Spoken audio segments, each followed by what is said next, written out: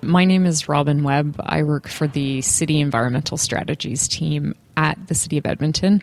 I am one of a team of people that work on Edmonton's community energy transition strategy, so the city's latest climate change policy. And so my job is mostly working on programs with the community and getting people excited about the idea of a low-carbon future. Right now, we are in Edmonton City Hall, which is the home to the mayor and city council and also a number of city staff. So City Hall is not only just used for council meetings and things like that, it's also a really fundamental gathering place in Edmonton. It holds the downtown farmers market in the wintertime. And there's also lots of gatherings and celebrations that take place in the really sunny atrium of the building. The building was built in 1992, before programs like LEED became really popular. However, it does actually have another environmental certification through the BOMA BEST program. It's a certification system for energy and environmental performance in buildings.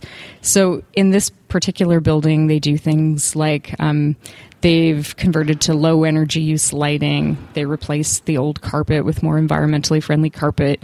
They use green products in heating, ventilation, air conditioning, and the custodial staff in the building actually use green cleaning products as well too.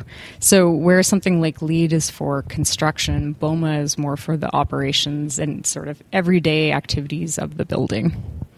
Recently, in the spring of 2017, the City of Edmonton just passed a new sustainable building policy that's actually committing us to using BOMA BEST in all of our city facilities.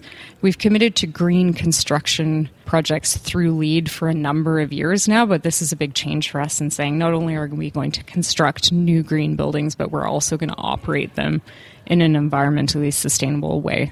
We know that commercial buildings in Edmonton account for about 23% of the overall emissions in the city. So we at the City of Edmonton decided that we had to show leadership in reducing emissions in our own municipal buildings in order to get the private sector and other community actors also excited about doing the same. Outside of BOMA BEST, though, when this building was constructed, they did still undertake a number of sustainability practices at the time. So if you look down in the main floor in the atrium of the building, you'll actually see beige stone stripes on the floor. Those are old travertine from the former City Hall that actually sat on the location of the one that we're presently in. There are burgundy pillars outside that are reclaimed granite from the old City Hall and the green marble on the top floor of the councillors' wing. These are some of the same practices that are put into a program like LEED, where you get points for reusing materials and recycling materials in construction.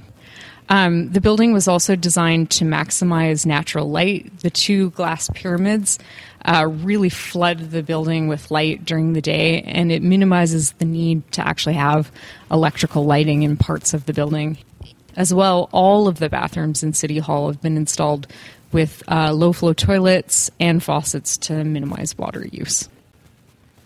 City Hall is actually located on Churchill Square, and right underneath Churchill Square is the Churchill LRT station. So there are many bus routes that actually end up here.